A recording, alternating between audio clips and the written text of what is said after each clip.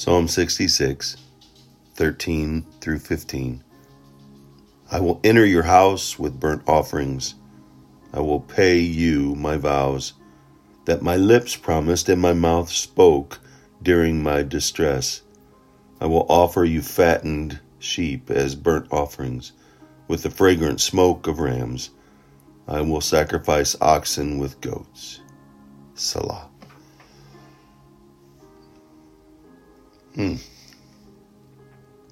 What a act of worship. The psalmist here reminding us that when we speak out to God, when we have the difficulties and struggles and we pray and we make these vows, right? Lord, if you'll just do this, I will do that. Lord, get me through this and I will serve you. And all of these promises that are, as the psalmist says, my lips promised and my mouth spoke during my distress. Oftentimes we reach out to God in the distress and we make these promises because in the deep darkness that we're in or the struggle that we're going through, we say, Lord, help me.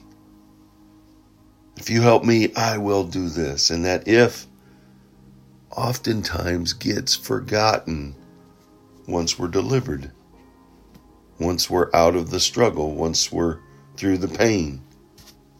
But here the psalmist says, I will enter your house. I will pay you my vows. I will offer you. I will sacrifice.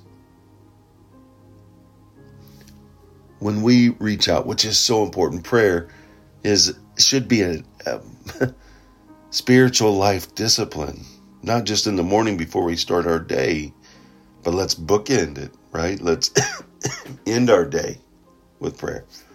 But the reminder that we can have contact with the Creator God, holy, holy, holy Father God, Daddy, Papa, Abba, and that in that we can have access to Him to come into His throne room at any time. And we take that with honor, never taking it for granted, bowing our spiritual knees before Him, getting quiet, maybe even into our prayer room, prayer closet, bowing our heads, getting quiet, being still and knowing that He is God, driving down the road and praying with our hands on the wheel, asking for guidance and protection, or going into a meeting, making a huge decision, or even in the power that we know He has to guide us and help us through. Always praying for that discerning wisdom that He has to help us. But remembering when we've come through, as the psalmist says, what my lips promised and my mouth spoke during my distress. I will enter. I will pay. I will offer. I will sacrifice.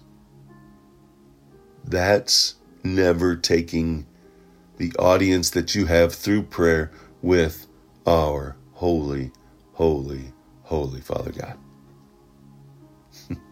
Does it get any better than that? These offerings represent the fulfillment of vows made during a time of prayer. And God lifts us and grants us and protects us and provides for us. Don't look in the mirror and forget, but remember what your mouth spoke. Remember what your lips promised.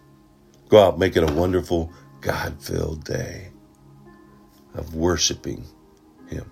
Remember, Jesus loves you, and so do I. He did it.